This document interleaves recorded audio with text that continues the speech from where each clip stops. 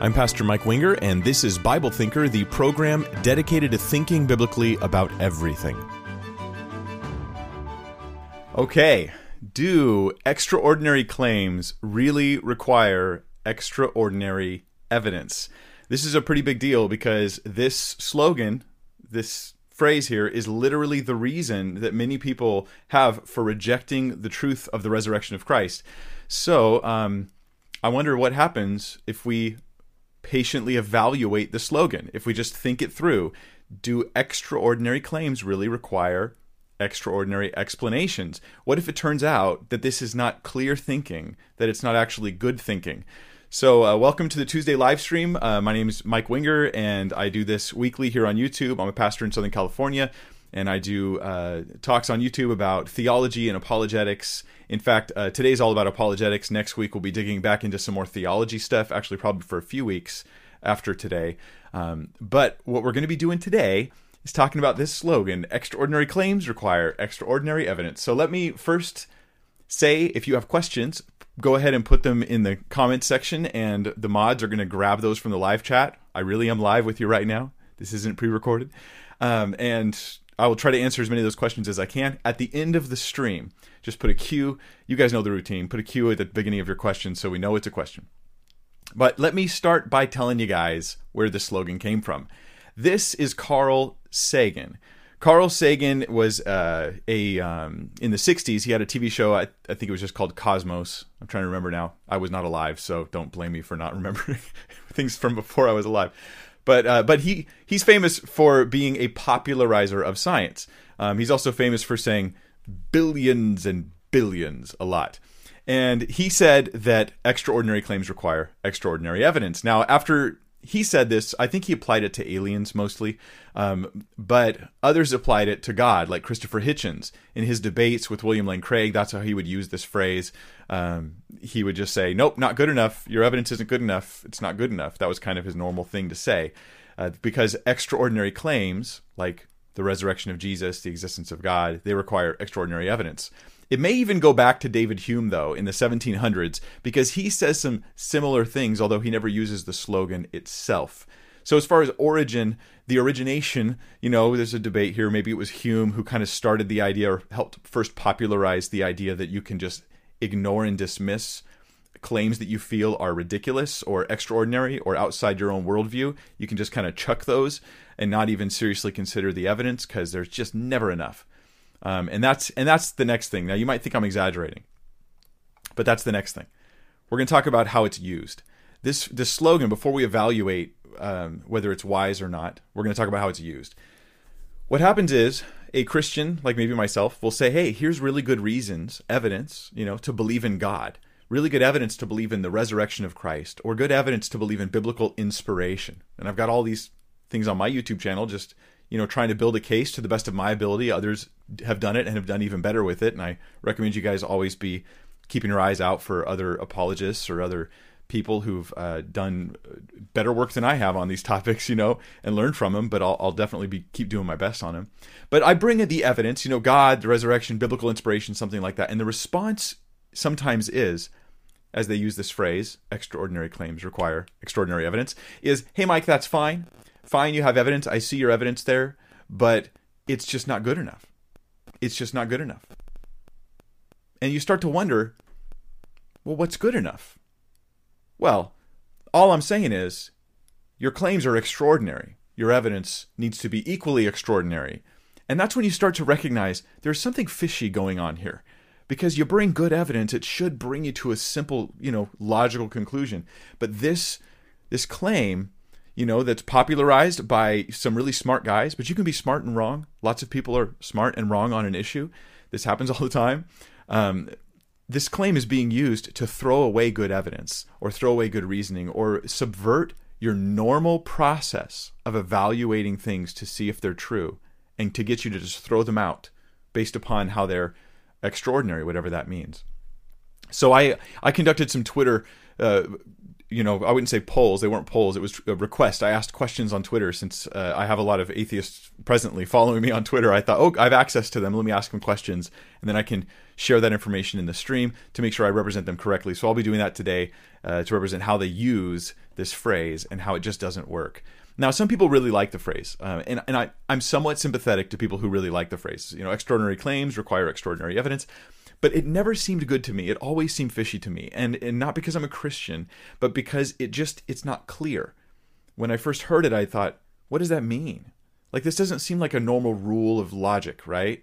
It's just this muddy kind of thing. I feel like the word extraordinary means one thing in one place and it means something different in the next part of the argument. That's equivocation right there. You're using the same word in different ways. That's not really helpful for thinking. I felt like it was a cop-out. I felt like it was a way to dodge evidence instead of think it through. But I'm sympathetic in one way, and I'll start by saying this. I don't want to be gullible. None of us wants to be gullible, right? We don't want to be believing things that we shouldn't believe or believing things for insufficient reasons. And so we can have this as our protection. Well, that's an extraordinary claim. I won't believe it unless I have extraordinary evidence. But when you actually examine it carefully, you find out this thing won't keep you from being gullible. This thing will keep you in denial. And I'm going to walk you through this today. At least this is my understanding of it. And I hope that you benefit from it and it helps your conversations a little bit. So here we go. Here's 5 things. 5 things that are just plain wrong with the phrase, extraordinary claims require extraordinary evidence. Number 1, the claim itself looks like it very well may be self-defeating.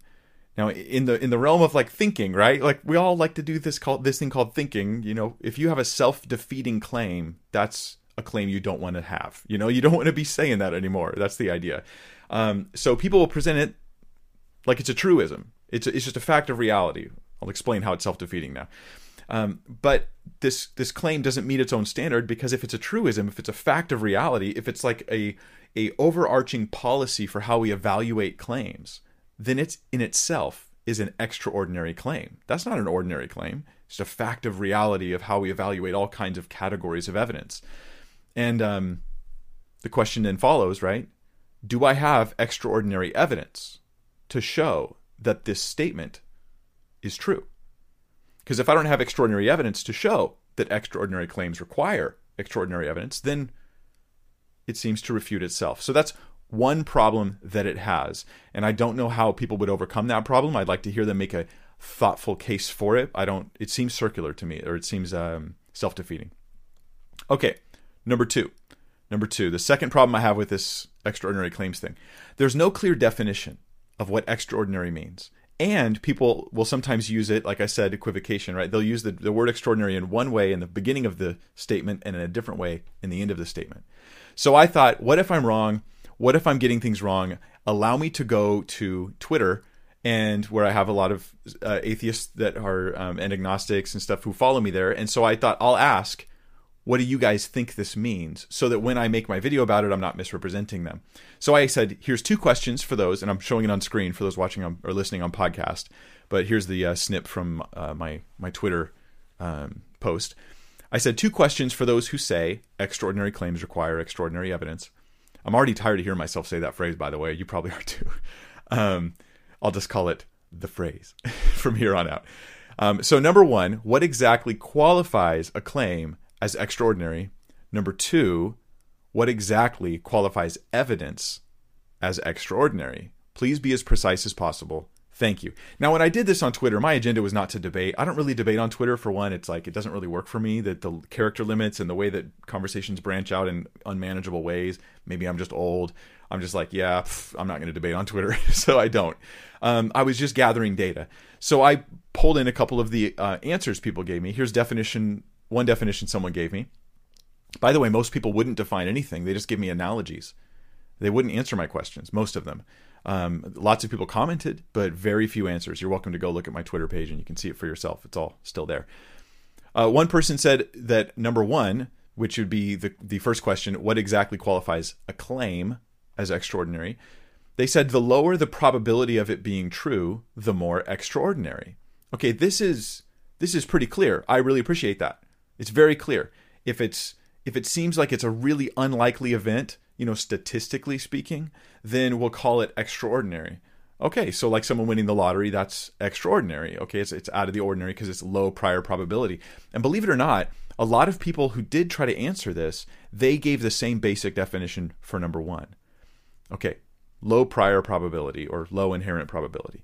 Number two, how does he define number two? This particular person says, it depends on the claim. Well, that's interesting, isn't it?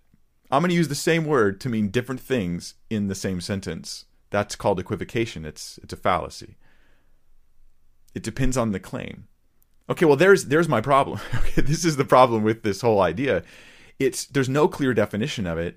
When you get to what an extraordinary piece of evidence is, nobody seems to know what that is, at least not in any clear way.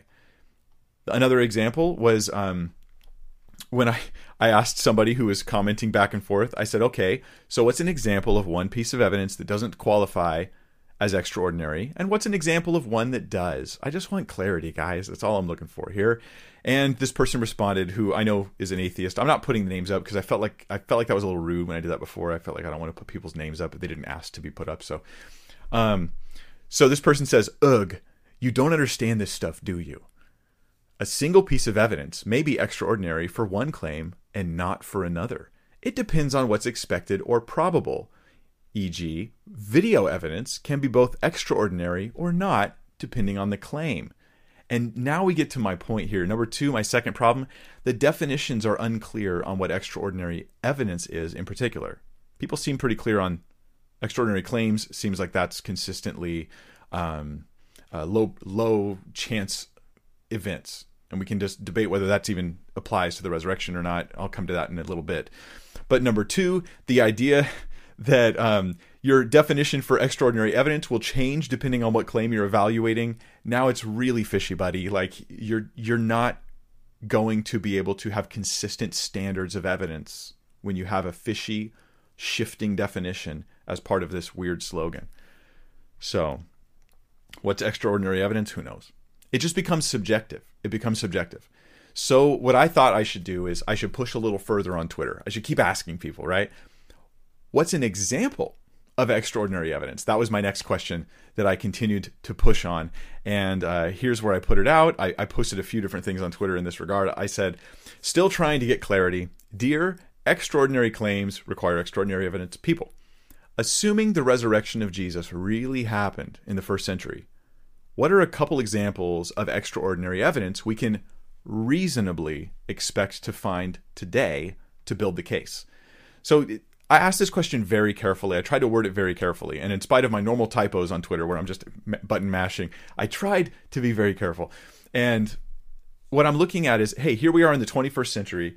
I'm digging in the ground in Jerusalem. I'm looking at ancient texts from the first century. What type of evidence would I expect to find if Jesus really rose from the dead, right?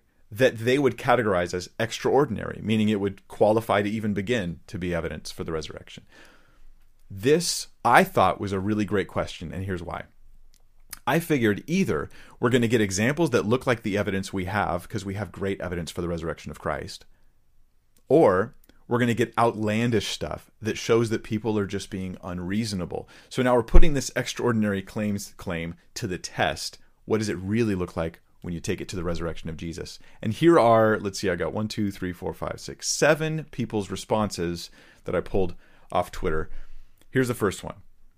Example of extraordinary evidence that we can reasonably expect to find. First one. If he appeared all across the globe and we had stories from all nations rather than just his followers, he wants to be hidden though, I guess. Now, first off, let me just back my way into this particular one. I want to respond to this thing. We don't want stories from his followers. The thing is that these people weren't followers of the resurrection until after they saw him rise. And so it's weird that some people want writings from people who don't believe in Jesus, saying that they believed Jesus rose from the dead, but then they'd be believers. So it seems weird to want that. At any rate, that's a side issue. The request here is, I'm going to look at ancient history. What do I expect to find if Jesus really rose? What sort of evidence would be extraordinary that might prove it to me that's reasonable to expect? And he goes, he has to appear across the whole globe. Is that what I would expect? I mean, this has nothing to do with the historical record. This has to do with adding a whole new thing. Not just Jesus rose and appeared to people around that time and place when he rose, but it rose and appeared to people who were far off and whole different areas, and then they wrote about it somehow, and we had that preserved. It's just adding all this extra stuff, and the reason why it's on here is because the guy knows we don't have that evidence. But we shouldn't expect it. That's the point. Reasonable historical analysis, I don't expect this evidence. That's the real issue here. On the flip side, I will say this, that there are people around the globe who have said they've had personal experiences with Christ. I've met people like this who told me their personal testimony. They seem to have no reason to lie about it. And I don't think it's as strong as the testimony I have in the text of Scripture, of course, but I do think it's interesting how many people have, like, say, turned to Christ after seeing visions of Jesus in the Middle East when they had no access to the gospel and they became a follower of Jesus. I met a Muslim man who had this experience. He was working at a suit store in LA, told me his testimony, and he was just like, man, I was a Muslim, and I had a vision. Christ appeared to me, and I gave my life to Jesus Christ. There was no one to preach the gospel to him. He ended up coming to the U.S. after that, and now he has an online outreach to Muslims that he does. And he got all excited because he asked what I needed the suit for, and I told him it was because I was a pastor, and he was like, oh, let me tell you my story, you know. Now, maybe you don't like that evidence, but I'm just saying, you asked for it, and it certainly is something you can investigate if that's what you want. But it has nothing to do with a historical investigation, because if Jesus rose, we wouldn't naturally expect appearances in other countries. You just wouldn't. The second example is this. Eyewitness testimony of Jesus appearing before people in various continents. This person gives 3. The second one is written testimony from Pilate saying he saw the risen Jesus, or written testimony from the Sanhedrin saying they saw the risen Jesus. And I thought that this particular guy was like really close to the target. Like he's hearing my question. What historical evidence would I expect to find that I might consider, worth weighing in on the evidence for the resurrection of Christ? I'll call it extraordinary in this case. And he goes, eyewitness testimony of Jesus appearing before people in various continents. Again, we get the issue of continents. I don't understand why continents are involved in this, but I do see this. He's saying eyewitness testimony of people who say they saw him alive. This seems to be really important, and that is definitely what we have in the text of the Bible. We definitely have that. And we have more than just that, but we have that as well. Then his second 2 examples, or the second and third example, is written testimony from Pilate and written testimony from the Sanhedrin.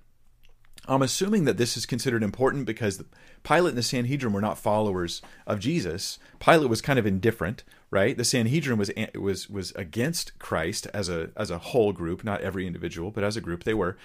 So it's like, yeah, but if one of them converted, if one of these people who were not originally followers, if they saw Jesus and they wrote it down and they gave us their testimony, that would be powerful.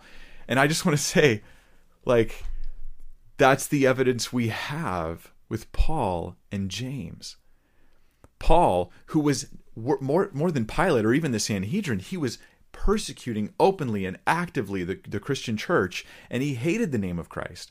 And he ends up giving his life to Christ because of what he says was an appearance of the bodily risen Jesus, which any careful reading of 1 Corinthians or the other related passages will give you this. So we have this kind of evidence, like, bingo, that is the extraordinary evidence we want, and it's the extraordinary evidence we have. All right, let's go to the third one. The third person who answered, and they said, if God sincerely wants mankind to know about it, he could have arranged to have someone document Jesus' life, death, resurrection, and protect the originals for all time, and you wouldn't have to debate this 2,000 years after. Instead, if your God is real, it seems he loves confusion. And this is more of the kind of sarcastic. It's like the outgrowth of bitterness when you can't even talk about the issues without taking these like sarcastic swipes at God. It's just the way it is. Unfortunately, there's all kinds of other issues going on there that have nothing to do with intellect and reason. But look at what this person's asking for. I'm like, hey, we want documented evidence, documented accounts of Jesus' life, death, and resurrection. We have that. This is the evidence we have. So, okay, great. In that case, extraordinary evidence, we've got it. We're good to go. He also, though, says he wants the originals protected for all time. And to that, I'll just say, yes, we have the originals protected. The data in the originals is protected. I have a whole thing on my Evidence for the Bible series where we talk about the transmission of the text over time. And yeah, we absolutely have what they wrote. It's often overblown by people online and stuff like that. But when you get to the details, even guys like Bart Ehrman, who is probably worked the hardest to popularize the idea that we don't have what they wrote. When you actually ask him, he says, "Yeah, we probably have pretty much what they wrote." And it's just he's a little squirrely is what he is, leading people sometimes to believe things that maybe he doesn't believe. Anyhow. Yeah, so we have the originals protected in the sense that the original content is protected. We can trace it back to the originals because of the multiple copies and how frequently they were made and how quickly they spread and how we can compare them. And that's the whole discipline of textual criticism. It exists for that very reason. So this is like, boom, okay, we have that. We have this. Okay, let's look at the next one. Okay, now we get into the weird ooky stuff. Here's what we should reasonably expect to find, according to one skeptic who says that they follow this saying, extraordinary evidence saying. They say what would count as extraordinary evidence would be a Bible found on the moon, along with pictures from 2,000 years ago. Also, along with the Bible, a list of predictions over the next few days and weeks after the discovery of the Bible to demonstrate its authenticity. Okay, all I can say is, no historical investigation says if this event really happened, we should find it documented on the moon. Like, this is... No, this is not how it works. We can't reasonably expect that if Jesus rose, we'll find documentation on the moon. We can't reasonably expect that. That's weird. Also, pictures. With pictures... I mean, there were no pictures back then, so can we reasonably expect that there would be any pictures of Jesus? No, that's not reasonable. I feel silly trying to explain these two facts right now. That is not reasonable. It is not reasonable. And I may not be able to convince this individual. I have no idea. But for anybody who's objectively listening in, you know that is not reasonable. Finally, he mentioned something else I find really interesting. Predictions over the next few days to confirm what? That this is like, that God really has spoken in this text, that is divinely inspired. We have to have prophetic predictions. And for that, I say, bingo, we have that. We have that. We have that in the text of the scripture. We have predictions, and then we have events that happen separated from the predictions by a good time and distance. And boom, they happen. And again, that's in my Evidence for the Bible series. I get into only some of those issues. And I would encourage you guys to check it out if you haven't. All right, look at the next one. What would count as extraordinary evidence? Contemporary writings of Jesus' life, death, resurrection, originals protected. Are these guys copying each other? They might be, I don't know. We have basically that. Now, some people will nitpick over the word contemporary, but no historian looking at the texts expects writings about Jesus' death and resurrection during Jesus' life. Think about that for just a moment, right? That's an unreasonable request. We expect it to come after. But what we have, you can't write things down before they happen. I mean, that's prophecy. I guess we do have that in the Old Testament. We have prophecy about Jesus' life, death, and resurrection. So there we have that, but this is unreasonable to expect it of the New Testament documents. So what we do have, though, is very early documents that are very close to the events and multiple documents recounting these different things. And we have 1 Corinthians 15, which I've talked about several times now, so I won't break it down again, but which takes the central aspects of the resurrection, right? The death, the burial, the resurrection, the same things that are mentioned here, his life, death, resurrection, the appearances and all that, and it puts it within 5 years of the crucifixion of Jesus. So that is so close and so near the time that we can say that we have a good near contemporary, or some would even call it contemporary, historical account. Okay, then he goes on, this same person. He says even better, his preference. What's better would be 12 angels appear to 12 prophets in 12 parts of the world, speaking 12 languages, at the same time with the same message. Not proof, but way better than anything we have now. But this again dodges the question, because the question was, what can we reasonably expect if we're doing a historical evaluation about whether Jesus rose? I wouldn't reasonably expect that if Jesus rose, there should automatically be 12 angels and 12 prophets and all that. And then we get to second to last example here. This person said, the resurrection would be an extraordinary explanation, a conclusion significantly unlike what we normally observe, arrived at by discovery of extraordinary evidence.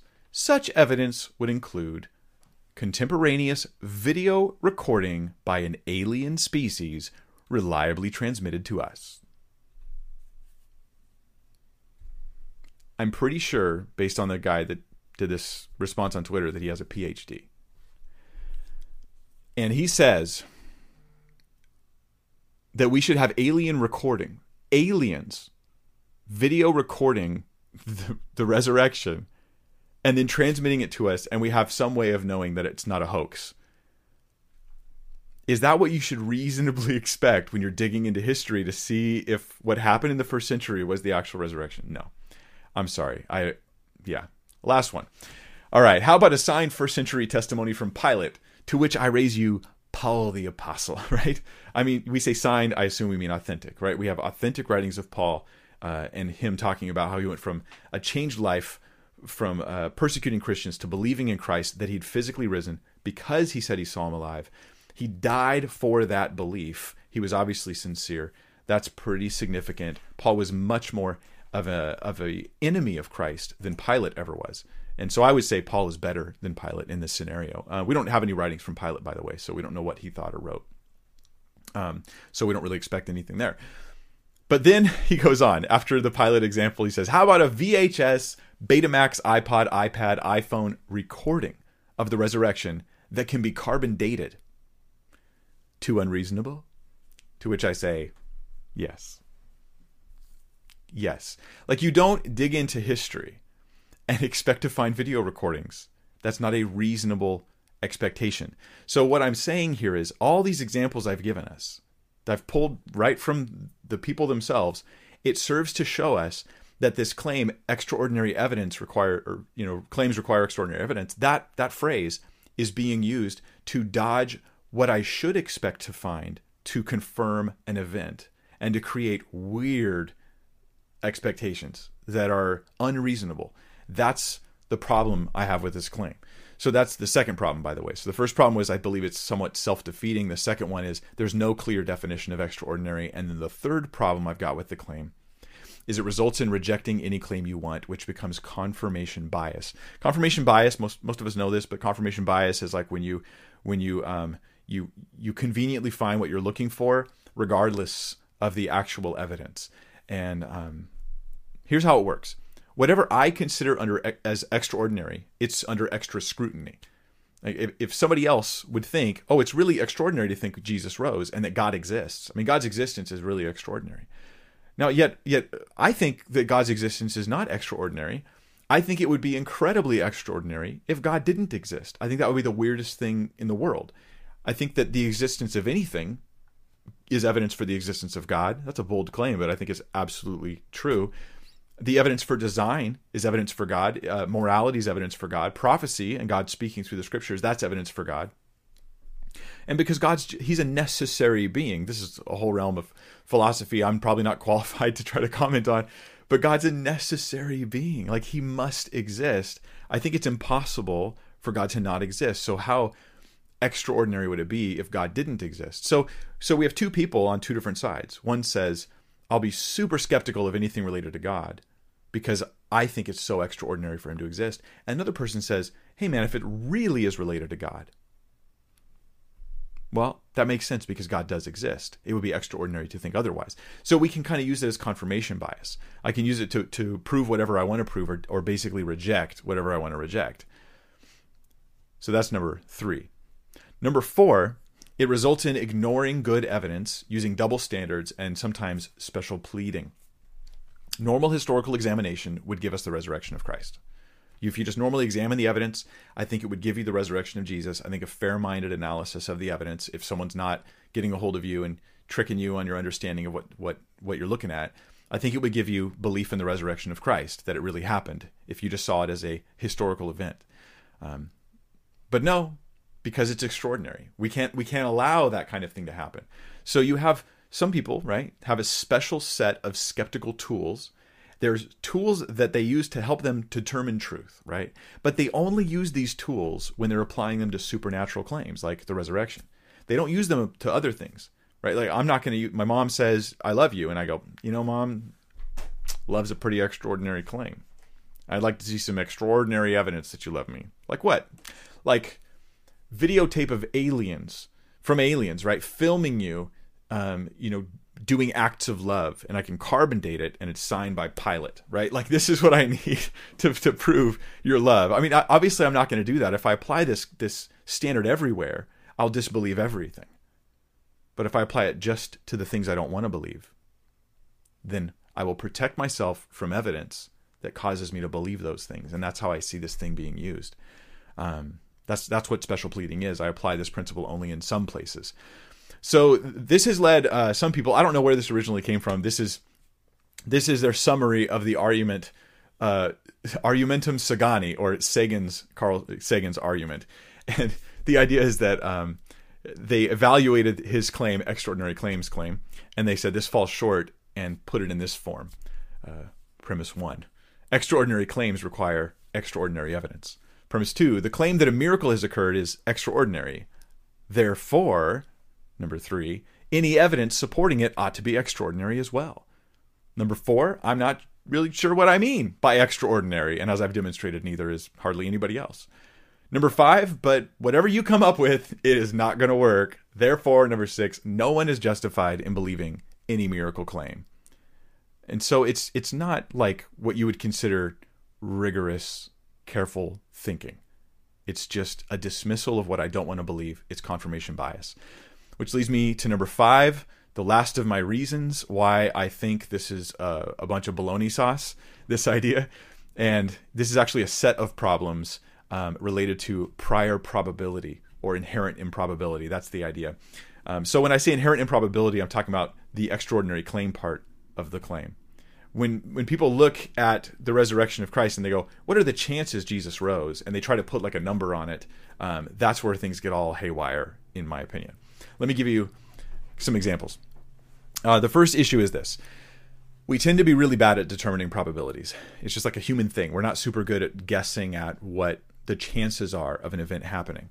I remember I was hanging out with a group of friends when I was probably like my early 20s, and we're all chilling together. We had no money, so we would just like drive places and walk around. Okay, this is like what we would do.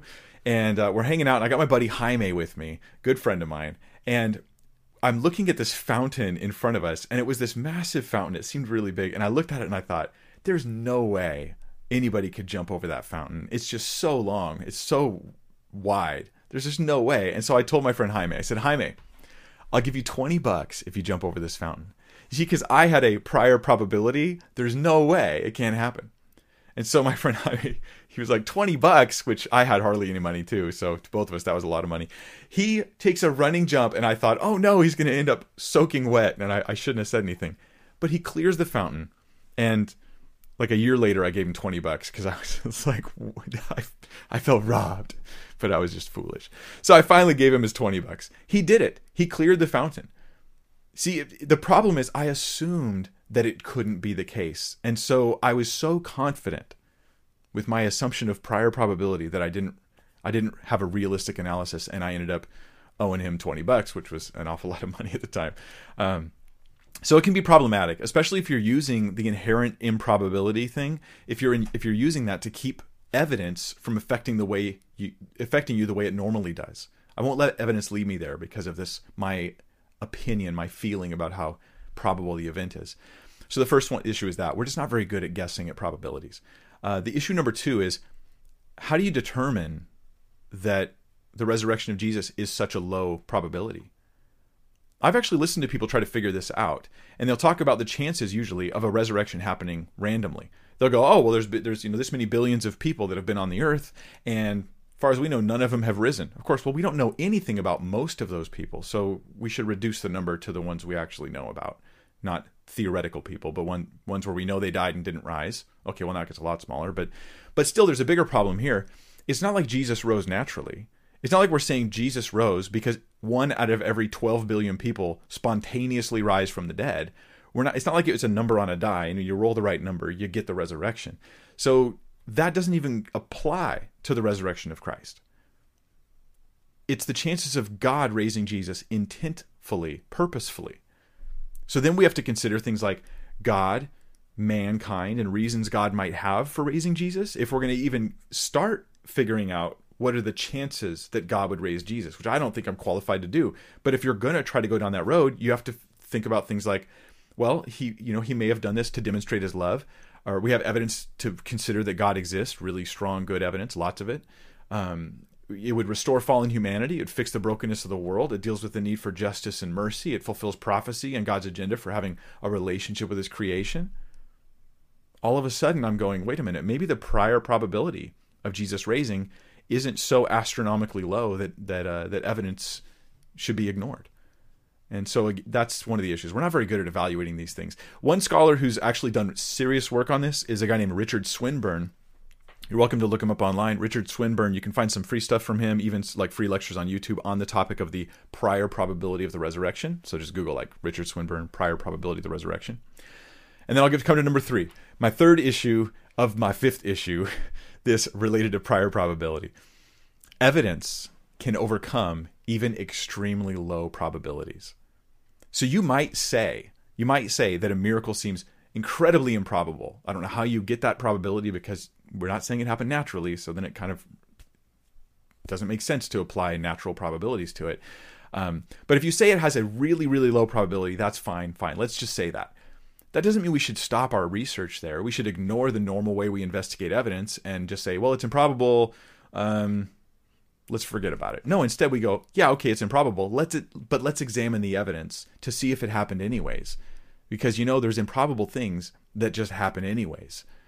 So we should just ask, did it happen? That's the ultimate question, is not, what are the chances? It's, did it happen? That's the question. We don't end our search when we figure out the chances of something happening, right? Because evidence can overcome inherent prior improbability.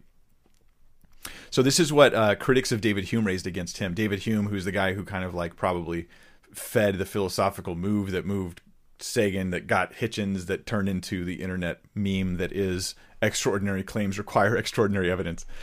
David Hume, he had been using something very similar to this, and the critics against him, they were like, David, the problem with you is you say it's unlikely, but then you never examine the evidence to see if it happened. And let me quote David Hume to you. This is how he treats the evidence. See, this causes us to have confirmation bias, to ignore evidence. And that's what it did to David Hume. He says, should this miracle be ascribed to any new system of religion, this very circumstance would be a full proof of a cheat and sufficient with all men of sense, not only to make them reject the fact, but even reject it without further examination. That's on Hume's paper of miracles, part 2, paragraph 38 that I just read to you. And he says, don't even examine the evidence. As soon as there's a miracle claim and they're saying it's part of some religious thing, throw it out. Don't even look at it any further. That was Hume's philosophy.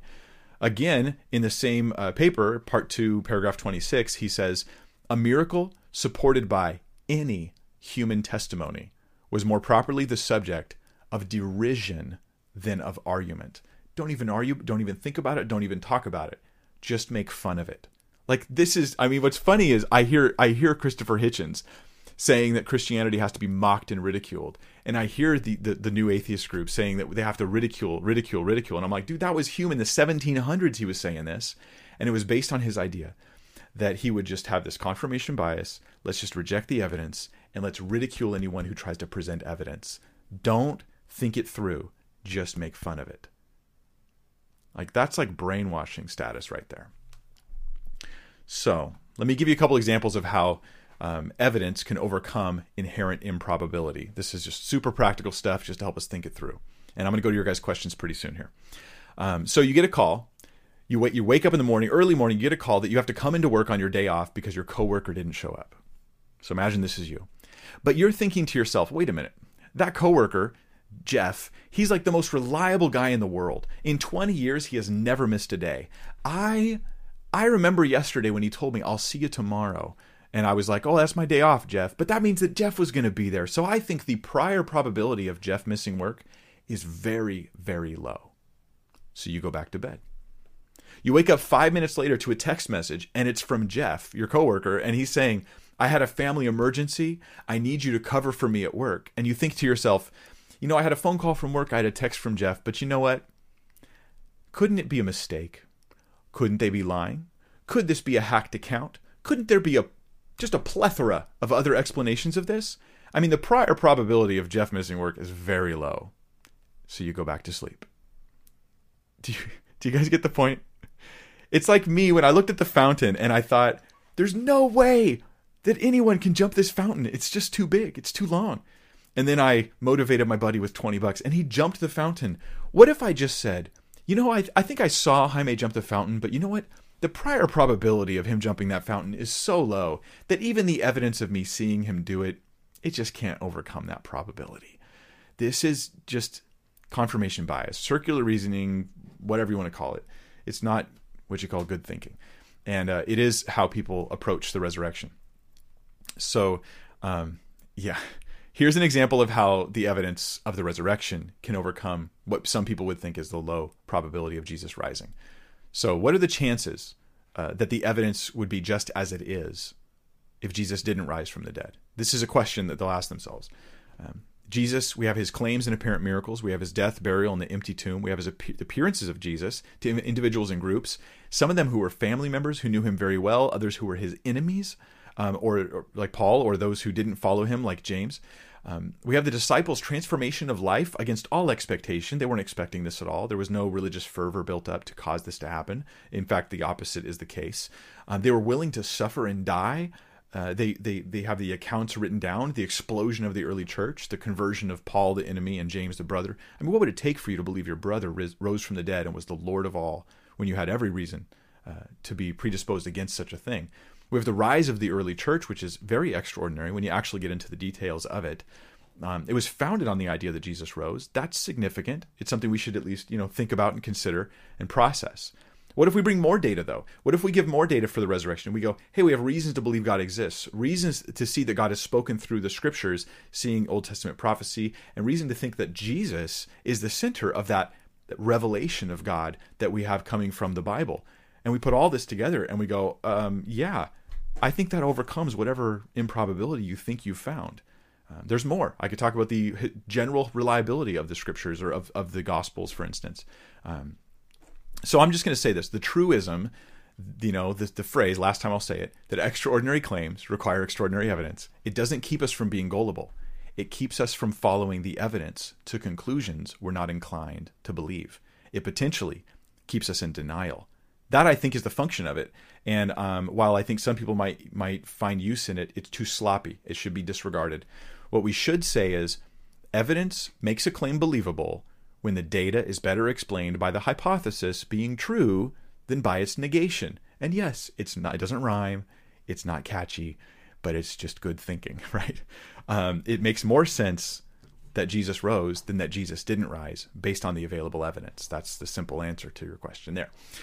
So I want to mention before we go to the Q&A that while this reasoning this stuff through, thinking this stuff through is really important, and I think it's valuable, and I think it does lead people to the Lord, our minds themselves, they're not independent of our spiritual condition.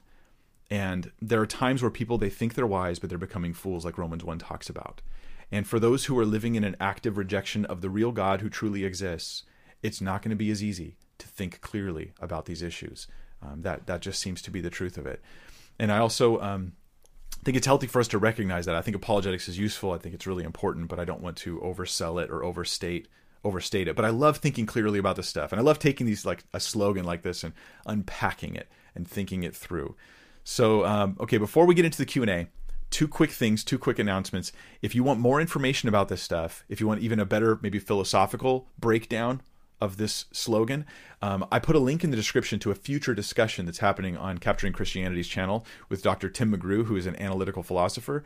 And there's a link below. You can actually go there and set a reminder, or if it's after a month from now, it'll already be live. I recommend you check that out. I'll be watching live with you guys probably when that comes out, and I'll chat with you in the comments if you're there.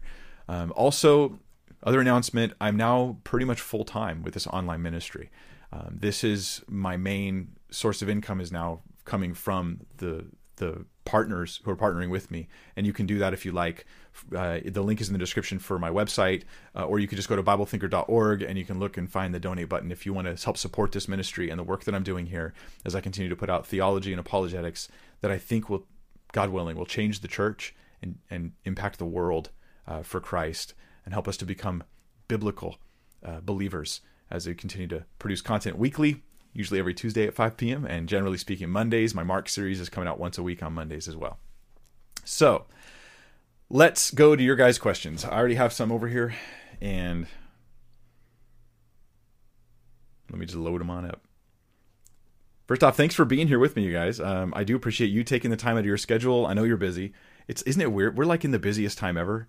Seems like we're all oddly busy, and maybe there's a good word for us there to take deliberate efforts to make ourselves a little less busy in our lives. It's tough because you got to cut things out, but maybe it's a good idea, huh?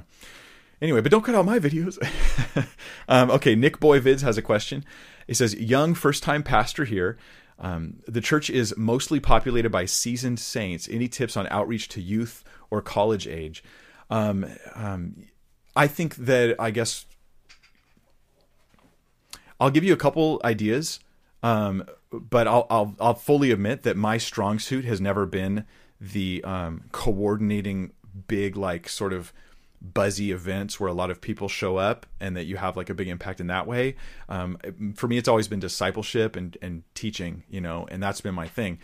I do think, though, for college age people, that you should be considering that they're looking and need social structure and regular gatherings and events, and they do need this to socialize with other Christians as well as to be discipled educationally, like be taught the scriptures. But I think creating an environment where they're actually connecting with one human to another human, being plugged in and part of the church, is a massively important thing. And it doesn't have to be all college age, but I think college age need that in particular. I'm not really sure what other tips to give you as far as outreach goes, except that I think that you should just experiment. Just go for it, man. Go on the college campus and just start talking to people. Try an event. Talk to the college people in your church and just ask them, like, what do you think would be an effective way to reach out to people, and see what happens with it. Yeah. Sadie Mayo, who is a long time friend of mine. I've known her since high school. So hi, Sadie. She says, have you ever asked atheists why they even worry, why people believe in God? If so, what do they say? I don't ever ask that question, Sadie, because I feel like you'll get, I'll be honest with you, I feel like a lot of times you'll get a tirade answer about how evil religion is. And I'm not interested in hearing those kinds of things. And so that would be the thing. We worry about your guide because of, the Crusades, and because of, the shooting in this synagogue or the bombing in that church. And that'll be the response. Not recognizing that that's really not it's not a good way to think about it, to be honest, right? We don't judge the truth of Christianity by those who violate Christian truth and do such horrific and terrible things. But anyways, yeah, I wonder what the real secret motivations are of people's hearts. I don't know, especially people who are just bent on just trying their hardest to even be dishonest and attack the Christian faith online. I'm like, I don't know what's going on in your heart, but it's not a good thing. God knows. Not that everybody's like that. I'm just saying, for those people, I wonder the most. So Peanut Warrior has a question. Hey, Pastor Mike, this will be my last stream for a few months. Oh, we'll miss you. We'll miss you, Peanut Warrior. I'm going to Basic next Tuesday. Wow. I was curious if you had some tips on how to effectively evangelize to my peers. Wow. Get Greg Koukl's book, Tactics. It's full of like strategies on how to have one-on-one conversations about these kinds of issues. And I would also recommend, alongside Greg Koukl's Tactics, that you consider looking at the videos from Living Waters. Living Waters has a lot of videos where they're engaging one-on-one with conversations, and they segue and move into discussions about God. And you can learn and glean just tips from the way that they do that. I think that when you know people, it's not hard to talk to them. In my opinion, it's strangers. Going up to a stranger to talk to them about God. People, especially where I live, are so uptight about it, right? That it's difficult to have a friendly conversation, even if that's what you want to have. It can happen, but it's a little more difficult. So there's a couple resources for you. Other tips I would say is evangelism should be your priority, but loving the person, not just loving your goal of evangelizing the person. That's really important. Asking them questions and listening to them and the way that they talk to you, that's really important. And being able to just be matter of fact about your Christian faith, man. It's just true, and you're not embarrassed about it. I think that's a powerful thing, just that simple thing right there. So there's a few things for you there. Expect that there'll be blowback, but always respond in love, turn the other cheek. Caleb Broussard says, Pastor Mike, Thank you so much for your videos recently. And by the way, you're very welcome. It is my privilege and honor. Recently, a pastor at my church preached something that wasn't theologically sound. Is it wrong for me to approach them and tell them they're wrong? No, not at all. If I was at your church and I taught something that wasn't sound, I would hope you would come and tell me, and I would hope that I would have the humility to listen. And so I would encourage you to go for it. I realize this could cause problems for you. But you won't know if there's a bridge for accountability and discussion unless you try it. So be very thoughtful of how you'll start the conversation and of what you'll say, because a lot of times pastors, they're busy people, and they're not going to hear maybe your whole argument if you make it long. So you might want to think, how do I get out the most important points fairly quickly? Just a simple tip. Not everybody's patiently going to listen, especially if they feel like you're disagreeing. They're going to maybe want to cut you off. So you might say, can I explain something to you? And I might be wrong here, but I think that you might have said something that wasn't accurate, and I want to talk to you about it. Is that okay? And then get into it. Yeah. And I pray that they have the humility to listen. Todd Smith says, how do I deal with coworkers, fellow officers who want proof of God's existence? It's a real problem in my department. Todd, I would say there's tons of proof for God's existence. And part of it is just that it's like people have a hard time thinking about it. So what you can do is you can learn the arguments for God's existence. And that could be on some of my videos on prophecy, like on Psalm 22 in particular. If you look it up, I have a Google, if you just YouTube, Google, or whatever, I have a video on Psalm 22. You could actually take notes about Psalm 22 and how it relates to Christ, and you could bring it to them, or Isaiah 53, and you could show it to them. Show them Isaiah 53, be like, who do you think that's about? Do you know that was written over 500 years before Jesus was even born? You can talk to them about those kinds of things that may be profound. You could talk to them about design. That's like the teleological argument for God's existence, or different arguments for God's existence, basically. And so one resource for this is a book by William Lane Craig, On Guard. Okay, On Guard is a more simple version of the book Reasonable Faith. Reasonable Faith is like very challenging, for laymen like myself and you, right? It's very challenging for us. On Guard, though, might present things in a more simple way that I think will be better for your conversations. And then if you feel like you have to, you could look at Reasonable Faith. So there's some ideas for you right there. And Reasonable Faith actually has videos. You could even go on their YouTube channel. They've got Reasonable Faith has these short videos on evidence for God, arguments for God's existence. And they're just like boom, boom, boom, really short, but they're solid arguments. And then if you learn them, you can defend it. You could send your coworkers those videos. Yeah. Hopefully that'll help. Josie J. Hi, Josie. Good to hear from you. She says, do you think a particular heart condition is needed to be able to see the reliability of the evidence you're presenting? And then she references a scripture. So let's go to the passage, because she's asking specifically about, and that was the passage I was looking at earlier. Luke, speaking of heart conditions, Luke chapter 10, verse 23 and 24.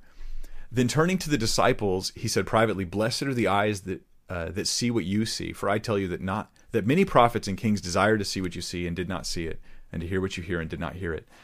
Now, Jesus does talk about people who they have hardened hearts, and that is an issue. So you're right that that's an issue. People have hardened hearts. But I don't think this passage is about that. I think that in context, I think what Jesus is saying here is he's saying that his coming is the fulfillment of the prophets, and many of them in the past desired to see these days, and there they are living in the middle of it, like walking with Jesus, like seeing him, hearing him, learning from him, and they're seeing the fulfillment of prophecy. So that's what he's talking about here. They really desired, and here it is. Now it's really happening. But I do think there's other scriptures that talk about the hardness of hearts and the blindness of eyes that is based upon spiritual issues. And I've even talked to former atheists who, on both sides, some, they came to God because of argumentation. That was a big part of them coming to God. And others who, they just had an experience where God changed their lives. Like it was the spiritual renewal, transformation, and then they could see the folly that they had believed before. And they were like, what was I thinking? What was I thinking? So it may be that it happens both ways, and maybe I don't know how to figure out which person's in which situation. So I throw it all out there. Here's the gospel. Here's the evidence. Here's the preaching. Here's the apologetics. and just let land what lands. That's kind of how I do it. All right, this will be our last question for tonight. This comes from Pine Creek. He says, what single piece of evidence would you need to believe that I own a car? How about believing that I own a fire-breathing dragon? It's always a dragon. It's always a fire-breathing dragon.